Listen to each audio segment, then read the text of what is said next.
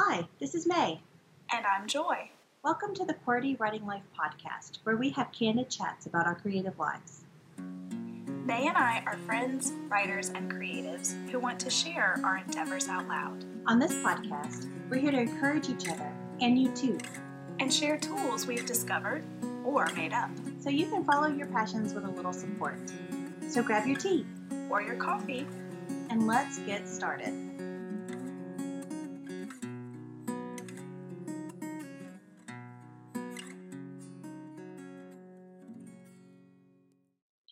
Hello, everyone. It's another week. Hello and welcome. Tonight, we're going to be talking about a poetic arc, launching a poetry book with me. Yay! So, Joy made me do an interview thing. So here we are. Of course I did, because I want everybody to hear just how amazing this is, and I'm super excited, and so I'm going to be geeking out tonight. But before we get into this really embarrassing interview, let's talk about our creative weeks. Joy, what did you do? Okay, so this week I was able finally to kind of get a handle on some of my social media stuff, kind of, prepping ahead through the rest of April. We had our QWERTY newsletter, which came out today. So if you guys have not signed up for that yet, it comes out just once a month. On the third Thursday, and the link for that for you guys to subscribe is in our show notes, so be sure to hop on there. We're excited about, just adding some different things and doing some new things with it as we go, finding ways to interact with you guys a little bit more. So we're really excited about it. So yeah, hop in there. And I think, though, that the biggest creative thing for my week, I'm pretty excited about it. I put together some library packets. And so, Really? Yes. So this is I don't know why it's taken me this long. And I've always, libraries have always been a big part of my focus with my books and everything like that. And I've been speaking and doing presentations and workshops for my library for a while. But I just decided, you know what? I think I need to be doing more, trying to reach out to some other libraries that I've been part of over the years, and just other libraries in my nearby vicinity. So, thanks to a great workshop that was part of the Women in Publishing Summit, I got some really good ideas from that, and decided to go ahead and pull together some packets. So tomorrow I am headed to Orange Beach, Alabama, to visit my amazing sister. And I get to go to that adorable little library, which I used to go to, when my kids were little.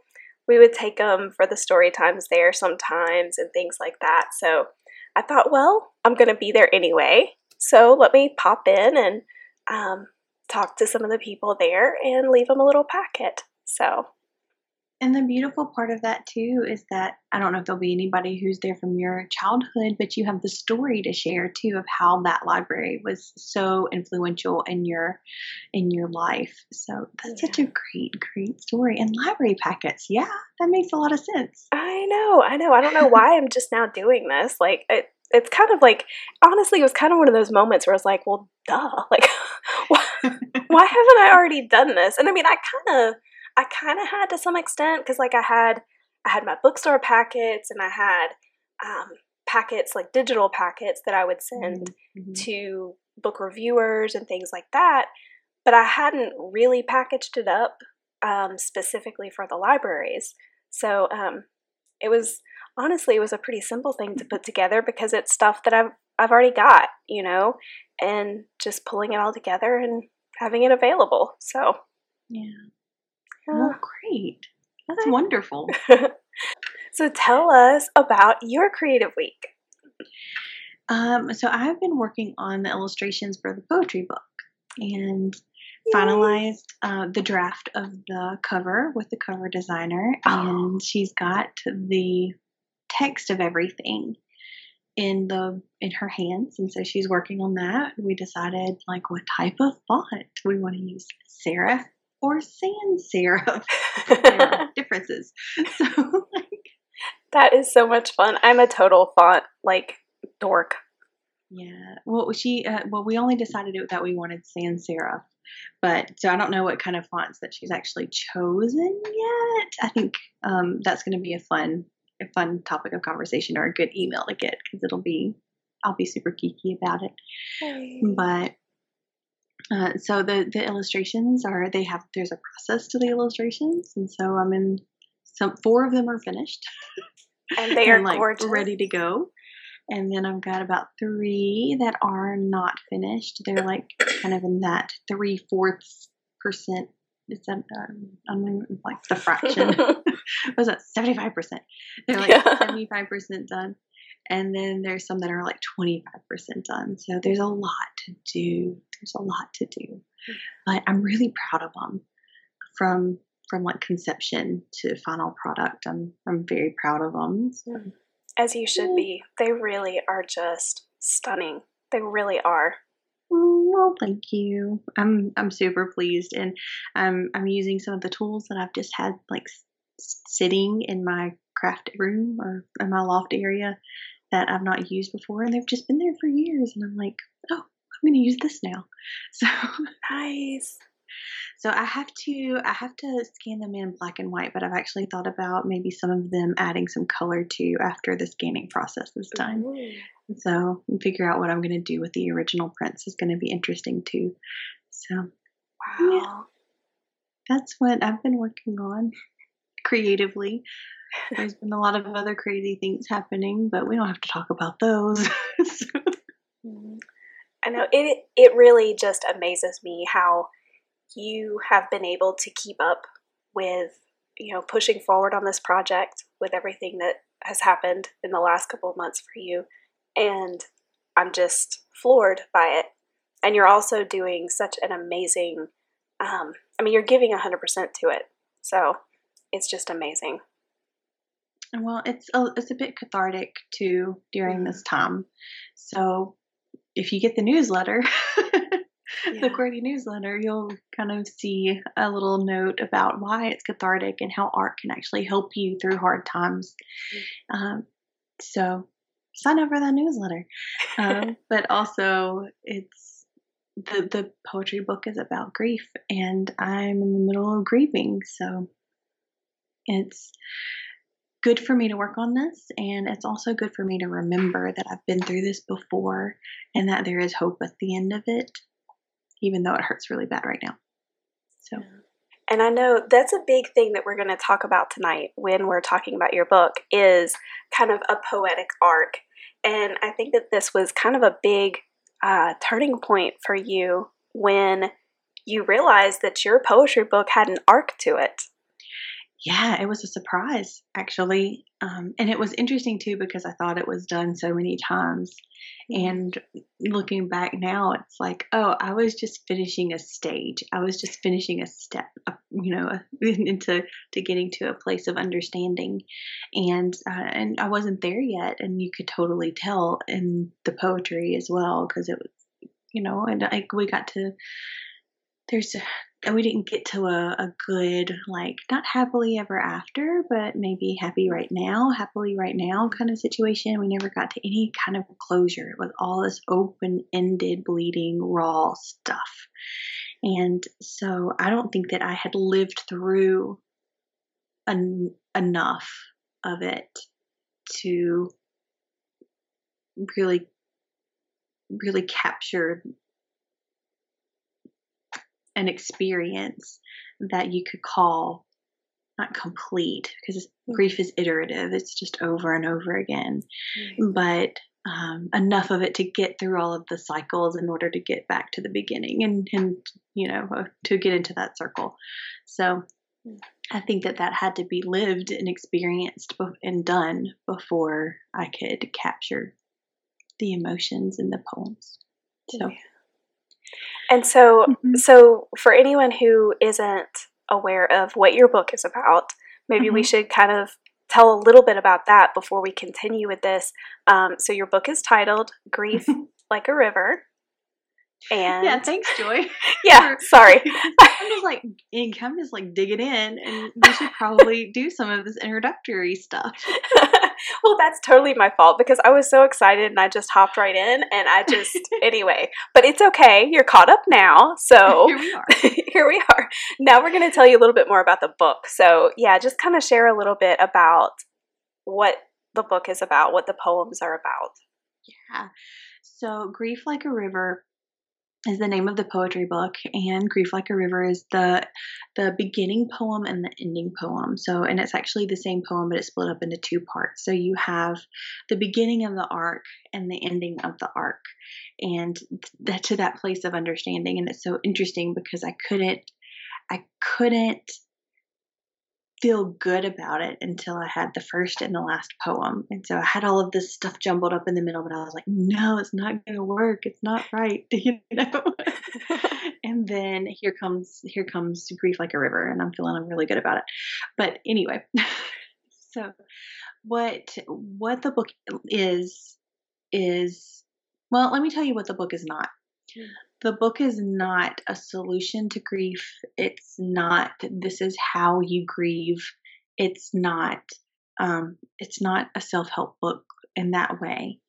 It's basically an experience that's been captured and split into 6 different sections to express the different stages of grief and healing and hurting that I've been through.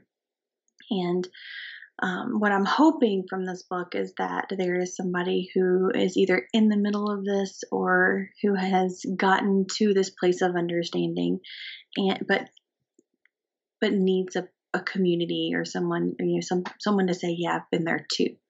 So that's what this is more. It's like holding somebody's hand through it rather than, giving advice and and that sort of thing. It's not a solution. It's not a miracle cure. It's just companionship, really. So in poetry. Does that help? It does. It so does. And I have had the privilege and the honor of reading these poems and of seeing many of them from the beginning and watching you through this process. And I can tell you guys, these poems are beautiful, and they are exactly what your intention is. They are, words to comfort and words to walk alongside. And yeah, so I, for one, am so thankful that you are sharing your journey with others through these words, because I know that they will be helpful and they will be a comfort to many other people. And so I'm excited for them to be out in the world. Thank you. That's exactly what I'm hoping it will be. And, they're not all pretty, In fact, there are some that, it captures an emotion that I'm in a moment in time that I'm not super proud of in some cases. If I were to go back and rewrite some of these or add an ending, I can maybe talk about how that just wasn't right and how much I've grown since then. But I love how poetry captures the emotion at that moment. And that's important, I think, because there are people out there, I would imagine, who are feeling things that they would not normally feel in bitter, kind of selfish even ways that they would not normally feel them. And maybe to see that somebody else is feeling something that's similar, that would be a comfort. And also, if you go through the whole book, you can also see how there is a place of understanding, not necessarily of rightness and correction for the wrongs and all of that, but a place of understanding that could come, after these feelings. And I just wanted to honor that. Like they're not all pretty, and they're not all socially acceptable, but they're real. Yeah. And we have them. And so, yeah. I went through a lot of this alone, and I think that I don't want people to have to be alone. So, I don't know if that makes any sense, but this is the only way that I can provide like companionship to people I don't know. So, Right. And I think that heart really shines through in your words and just in the book as a whole, and really through everything that you do, the way that you are online and when you interact with people, that really shines through, that you want to be there for others in those ways that perhaps you wish someone had been there for you in certain seasons. yeah, I think so. And I think too that it kind of helps. It helps with the healing process as well. Like maybe I didn't go through this for no reason at all. Let me get one more deep question, and then let's go back to like the kind of overarching, the arcs and the things that we see throughout your writing and everything. So if you were to give kind of a summary of what you've learned about grief over your lifetime, could you come up with some sort of a summary? And if so, how does that understanding and that knowledge kind of permeate throughout all of your poetry, really, and especially the poetry in this book? Yeah, that's a really great question. So first of all, I don't think that I could have published this book before December. Not that I was struck by lightning or anything in December and I was just like, what? But I didn't write part 2 of Grief Like a River until December when we went on our writing retreat. Yeah. So I didn't really know what the culmination of everything that I had learned was until I wrote that poem. And that's one of the things about poetry is that, or any kind of healing kind of wound writing. Poetry is my wound writing method of choice, I guess. And that's how it comes out. It just comes out that way. The epiphany about grief for me was that it's not out to get you. It's not a vindictive, malicious thing that's trying to pull you down and bring you under. It's not that. It's, well, I guess the best way to tell you would be from the lines of the poem. Yay. So I guess I can read that part of it. Because I'm trying to like, how am I going to say this? Well, I've already said it really well. Yeah, there you go. So it says, anyway, the river is a wild, unpredictable thing. It rises and lowers, spreads and shrinks. It doesn't control the creatures in it, native or immigrant. It only provides for them. Sometimes it provides things they do not need. Even if the river dries to only morning dew and dust, the scar of it remains in the earth. If the circumstance were prime, it could fill again, and that would be okay, because I know why it flows now. It misses, it yearns, it seeks, it distresses, and sometimes it regrets. But mostly it loves and doesn't know how to handle it. And I think that that's grief. I think that grief is a form of love and it doesn't know how to handle it. So generally when we lose people or we lose things or we lose a part of ourselves or, we don't know what to do with it. And it's just a sign that we loved and that person or that entity that we loved is now gone. So where do we put all of this stuff? And so that's really like the big epiphany that I had for grief, is that it wasn't this evil thing. It was just this sad thing that didn't know what to do. So that kind of helped me put things into perspective. And then there were 2 really big epiphanies, I think, for this. Another one was that you can grieve things that are not death of a person. And that was a concept that I never even considered like I thought that I was being selfish, or I was being, I don't know, petty or something when I would be sad about something. So, and actually, I had to have a little help with this. So I was going to therapy, and as therapists do, they like dig into your childhood and the things that really hurt, and you're like, stop. I have repressed that so well. We're just gonna dig it back up.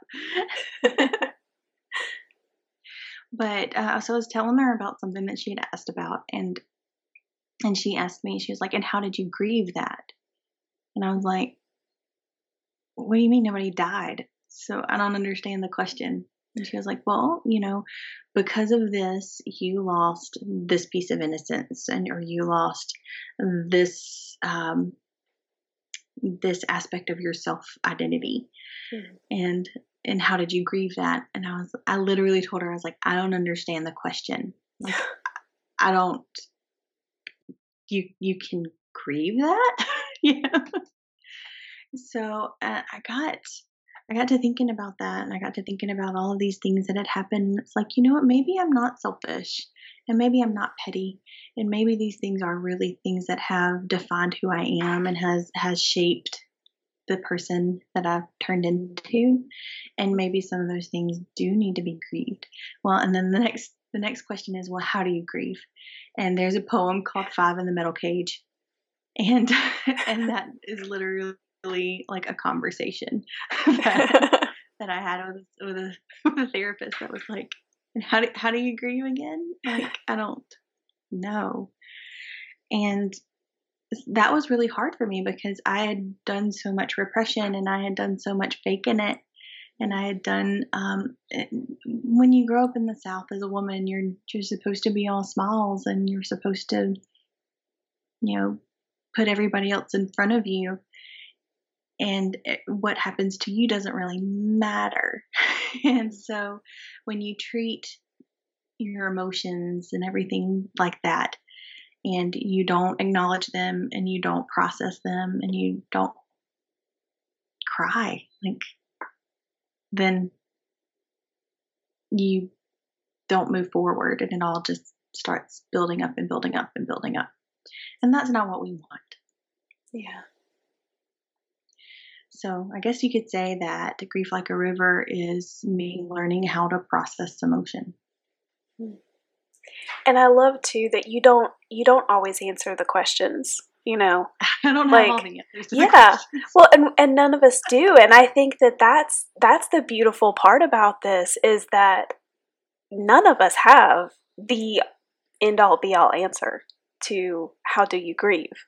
And I think that that's good to be able to see that really is the case, because a lot of times we trick ourselves into thinking that, oh, there is this one answer and someone else must have it, you know?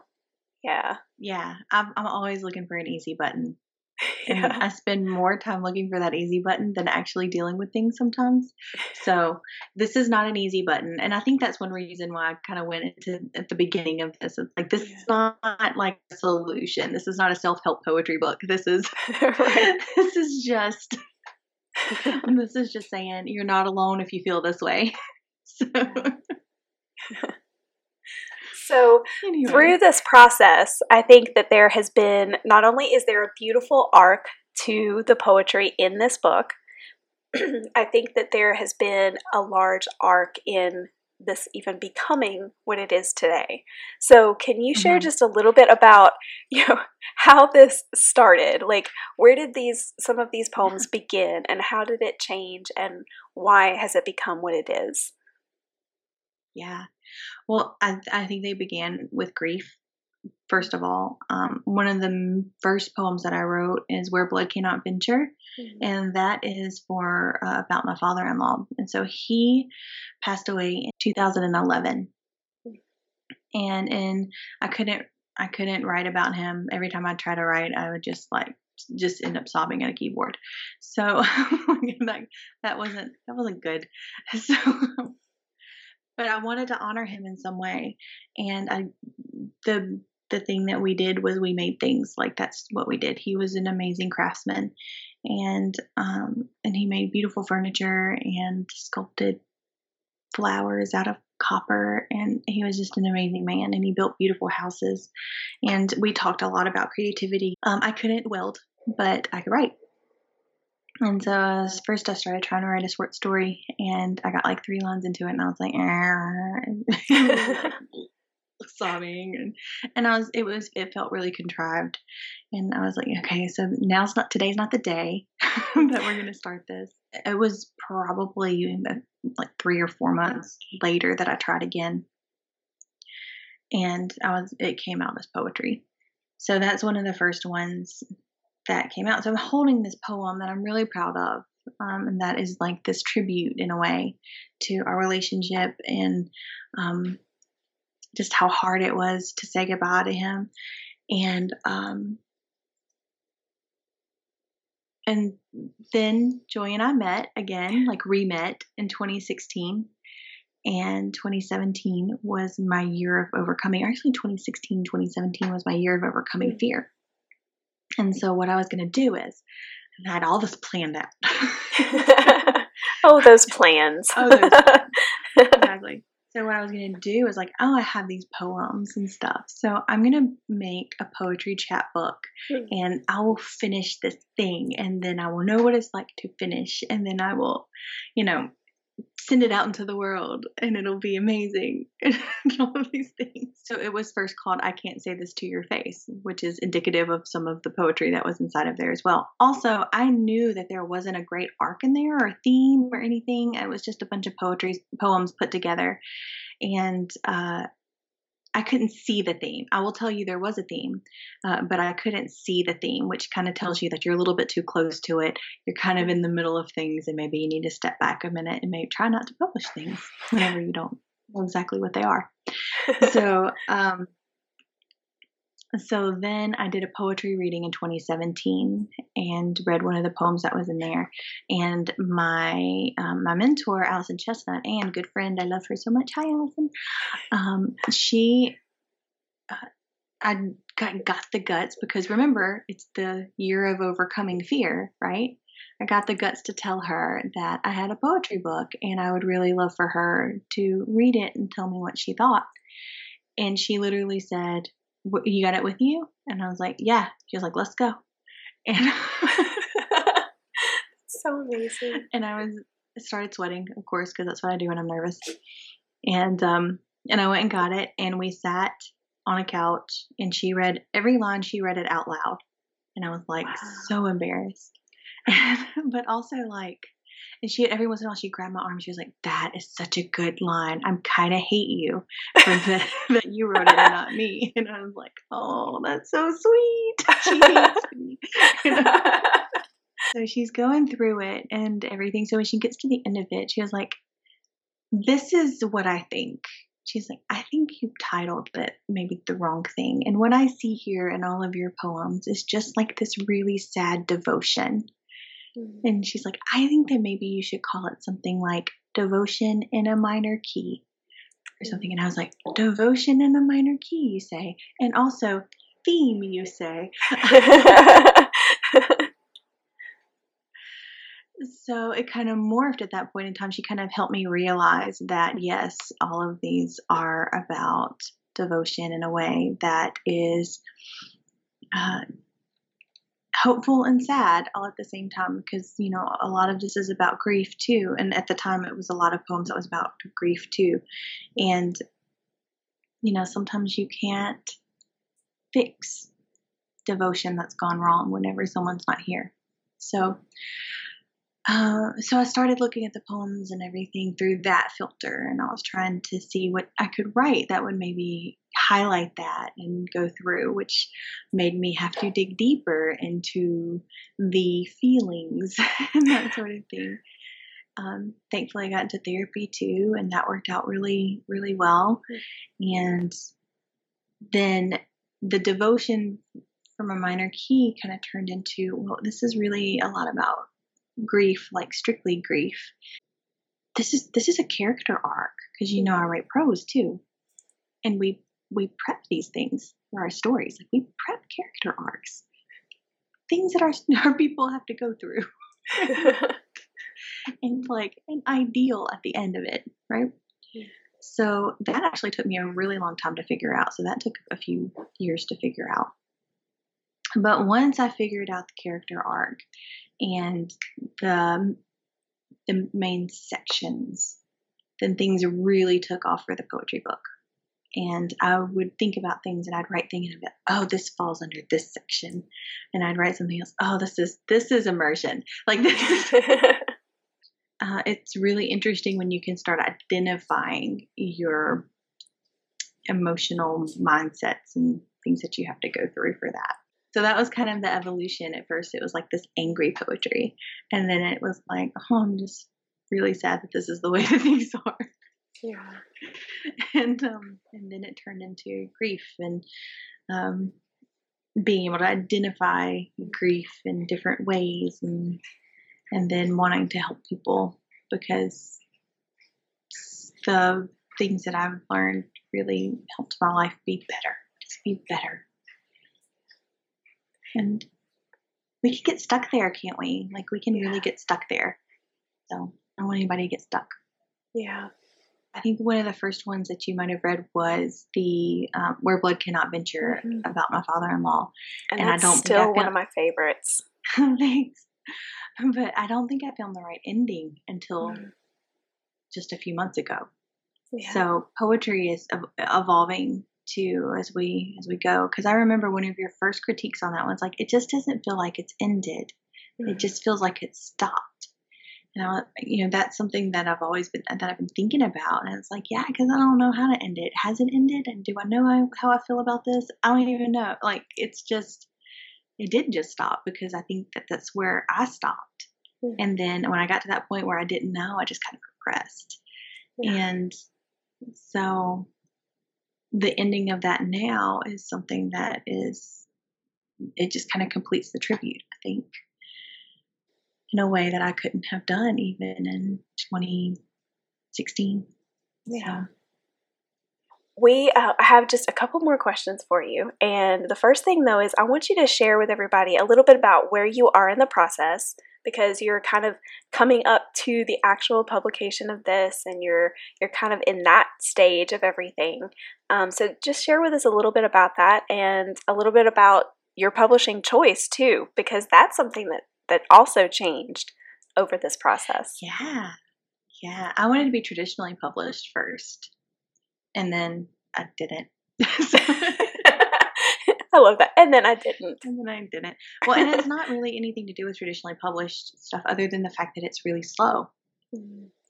And I didn't want to hold on to this for that long. And this was really just a personal choice. It wasn't really a professional, like, career choice for me. It didn't have much to do with like, oh, I get more royalties if I do this, or because this is not that kind of project. This is a project that's supposed to help people, and it's something that I know it's not going to be like, it's not going to sell a majillion copies and all these things. But I just wanted it. You don't know. It could. I mean, it could. It totally could. But it most likely won't. Let's just be honest, because we don't even know how many a bajillion is.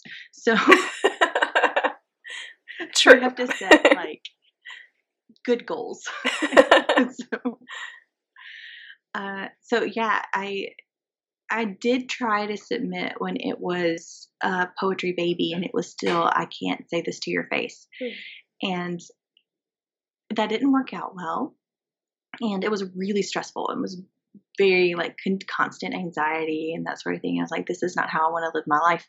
So I did have people who were like, this should be like, you should submit this, you should do this, you should, go traditional, like the accolades and the things that you can get with these poems would be amazing, and it would, all of these things.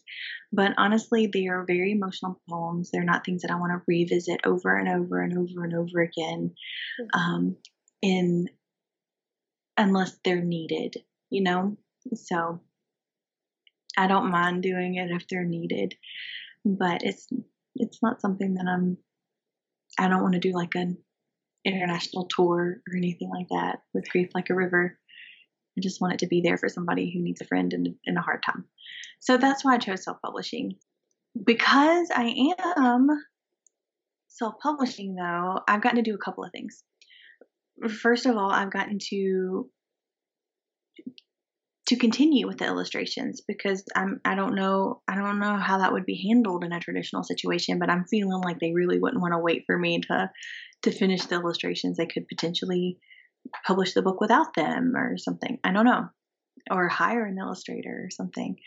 I don't know. But because I've chosen self-publishing, I'm able to take this time, and I have not released a date anyway publicly, so I felt okay with pushing back my personal date and doing this the way that I think it should be done and done well and how I want it to be. Because when you're spending this much time and effort into it, you really should have it done the way that you want it to be done.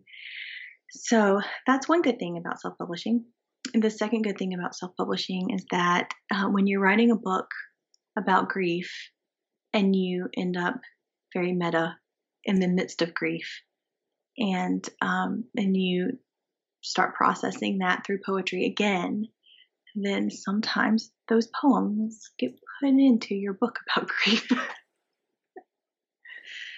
So I've been able to add some poems that have come up for my grandmother, who was an amazing woman. And if you listened to the rerun of the International Women's Month, you can hear about her. So I talked about her in that episode.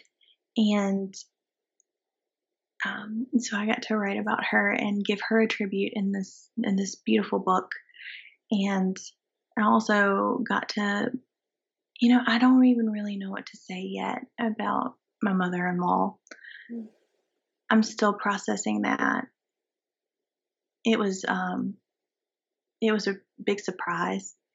And so my grandmother was 93, so we were already kind of thinking that it might come one day soon. But my mother-in-law was only 61. Yeah, that's going to take a minute. There are a couple of poems in there that are regards to the situation with her, but they're not about her. That makes sense. There aren't, the words aren't there yet for how wonderful she was and what an impact she had. So, yeah. But that's what you can do when you self-publish, is you can alter your text and you can add things in there, and you can all the way up to the publishing date and even after. So that is true. That is true. So would you be willing to read another one of your poems? Perhaps one of these new ones? Yes, I would. I would love to. Yay! So I spoke of my grandmother. So I guess I could read that one. Does that sound good? That one is so beautiful. Okay. So this bore from something I tried to do whenever I was driving down to her funeral. I was passing her house, and I had my youngest son in the car with me, and I was like, I'm just going to pull up because it won't be a part of our family in the near future. So I was like, I'll just stop here for a little bit and see if I can find that camellia tree and see if it's still there that I used to play under when I was a kid. And then I had one of my kids with me, and I thought, well, it'll be fun. And I'll take some pictures and just be for a second on the family land. And so I pull in, and that's my goal. Like, I was gonna have this healing moment, right? It's a very romantic thought. And I pull in, and my mother calls me, and she's like, "Hey, where are you?" And I'm like, "I'm at the land. I'm gonna have a moment." A very sweet moment. And she's like, "I really wanted them Amarilla bulbs."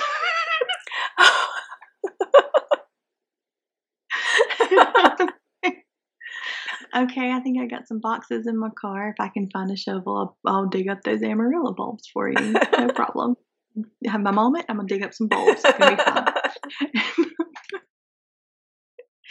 And so I get off the phone, and I start walking around, and about 30 seconds later, my cousin calls me, and she's like, "Hey, your mama just called me and told me that you're at the land." Oh, no. Yes, I'm having a moment. What part of moment don't you guys understand? And she's like, so can I come? Yeah, come on. And so, a couple of minutes she came and her kids were there, and our kids had a great time playing on the land and stuff. And we dug up those amarilla bulbs. I found a shovel. Strangely, I found a shovel.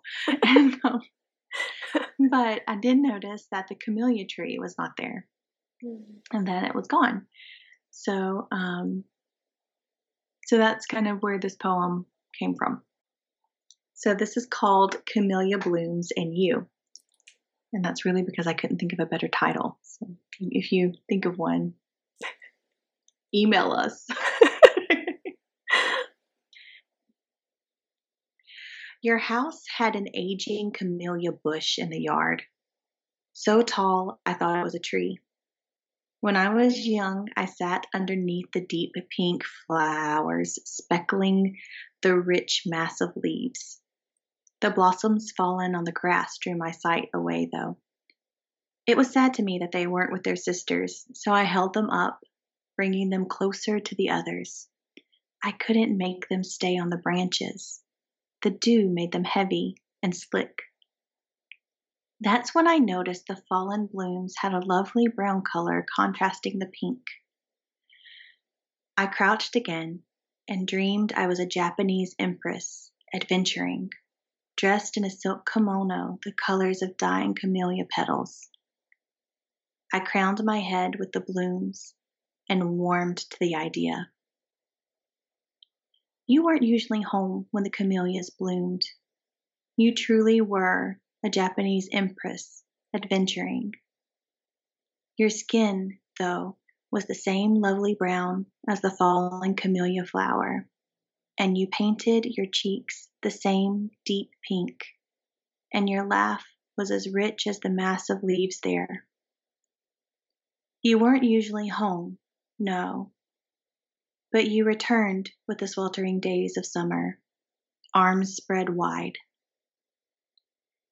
I came back to your house today, expecting to note, now that I'm full grown, that the camellia was not a tree as my fledgling mind thought. I expected to hold dying flowers in my hands again, and to conjure a flickering vision of the silk kimono. But someone cut it down. Not out of spite or contempt, I think. It's just gone now. Maybe its roots grew weary, or its rings threatened to burst through the bark. Or maybe its final bloom fell, and that was that. No matter the reason, it, like you, are gone. All that is left to feel is quiet sorrow. But I would like to petition the wind, if I could, to carry my grateful, aching whisper to you both.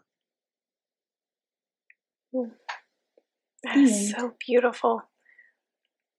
I love the imagery. I mean, I see the camellias and I see your grandmother in that poem. That's beautiful. Yeah, An absolutely beautiful tribute. Thank you. Thank you. She was super special. So I wanted to, I'm really thankful that it wasn't at print, because there is something special about that particular poem being in the book. And I'm thankful that I had the opportunity to do that. Yeah. And I'm thankful that the words came out the way that they did. I don't know about all that. I don't know how they come out, and the muse and all the magic that comes with creativity. But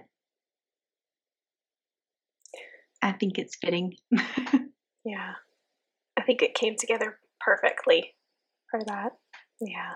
As we've kind of talked for a while now about your book and everything, obviously we're still in National Poetry Month, so we're right at the end of that, and it's just been such a delight. You know, every year we love to talk about National Poetry Month because both of us love poetry.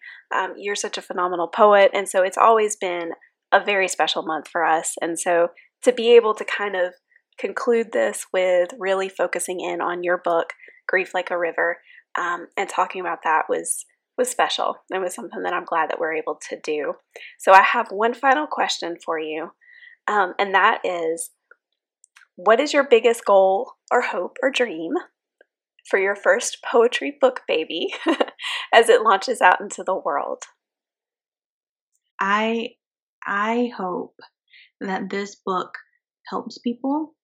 And I hope it'll be a really cool, kind of interesting thing, like on my backlist whenever I start writing and publishing prose and novels and things like that. So I guess that's not a lot of reaching for the stars kind of stuff, but that's what I have. That's the goal. I think that that's the best goal that you can possibly have for a book. I think it's perfect. So, yay. Yeah. And I gotta tell you, like, I think I'll do it again. Like, I'll do another poetry book. Yeah. And when I first started this, I was like, nope, this is a one and done. We're there. But I've kind of fallen in love with it a bit. Yeah. So, and I've in the middle of all of this, they're not all going to be about grief, by the way. So, but I have come up with some other ideas for poetry books that interest me, and so there might be some in the future as well. Ooh, I'm very excited to hear about that. Could you perhaps send us off with a little QWERTY challenge to go into the rest of the week? Yeah, I can. So this poetry book is a lot about healing through writing, and it's something that I truly believe in.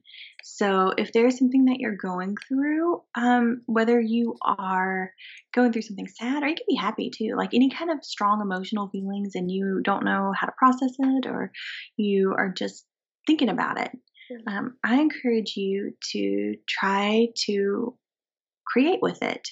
So you can try to write a poem, or you can journal, and then that journal could end up being a part of some sort of decoupage or something like that, or mixed media art, or you could make a painting or something like that. But just try to express that through creativity, through art. My preference is writing in these kind of situations. So if you don't know what your creative medium is yet, go and listen back to our episode on finding your creative medium, and then come back to this challenge. Yeah. Or you can even experiment different creative mediums with this challenge and just see what really resonates with you.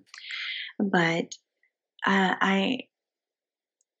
sometimes we live in our heads, and our emotions are all kind of just jumbled up there. But being able to express that through creativity kind of helps streamline and helps us identify what is actually happening inside of our crazy little heads sometimes. And I think that if this challenge might help you figure some things out, and if it does, oh my goodness, please let us know. Or if it doesn't, you can tell me that I'm full of poop too, if you want. But we'd love to hear from you either way. So That's the best. You can send that email directly to me so I can chuckle. And if you want to know, like, when the book is actually going to come out, that'll go out to my newsletter first. So if you want to sign up for the newsletter, I don't do it very often because I'm doing a lot of other things too. So it ends up coming out about once a month, and that's at storyswell.net. It's right there on the homepage. You can just pop in your email address there and push go. That's also a community for storytellers and story lovers, so you're welcome to hang out and read some blog posts and comment and tell me about your favorite stories too. I'd love that. That'd be great. Yay! That's the best. Well, thank you so much for sharing with us, for reading some of your poetry, and for just sharing a little bit about the story behind this beautiful, beautiful book. Well, thank you for pushing me and making me do this. So I know, I tend to do that. Enlightening. Well, I hope that it was good for you and you don't hate me forever, but I really wanted you to do this.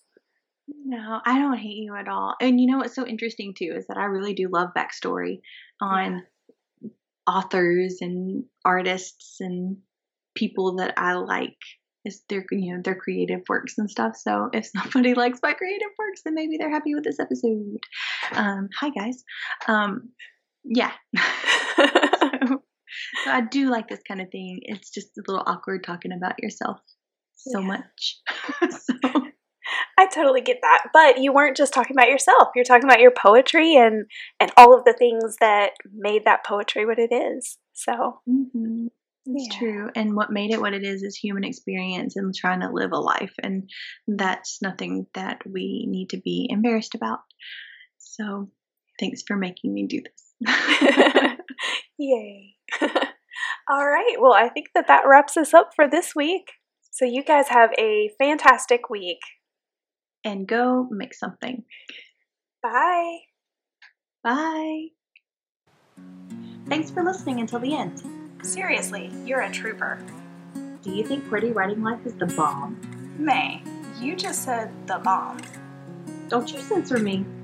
If you think QWERTY Writing Life rocks ice for real, oh my word, please rate, review, and share us with others. If you have questions about this week's episode or want to start a conversation, you can reach us by visiting QWERTYWritingLife.podbean.com. We'll be back next week with more candid chats for you.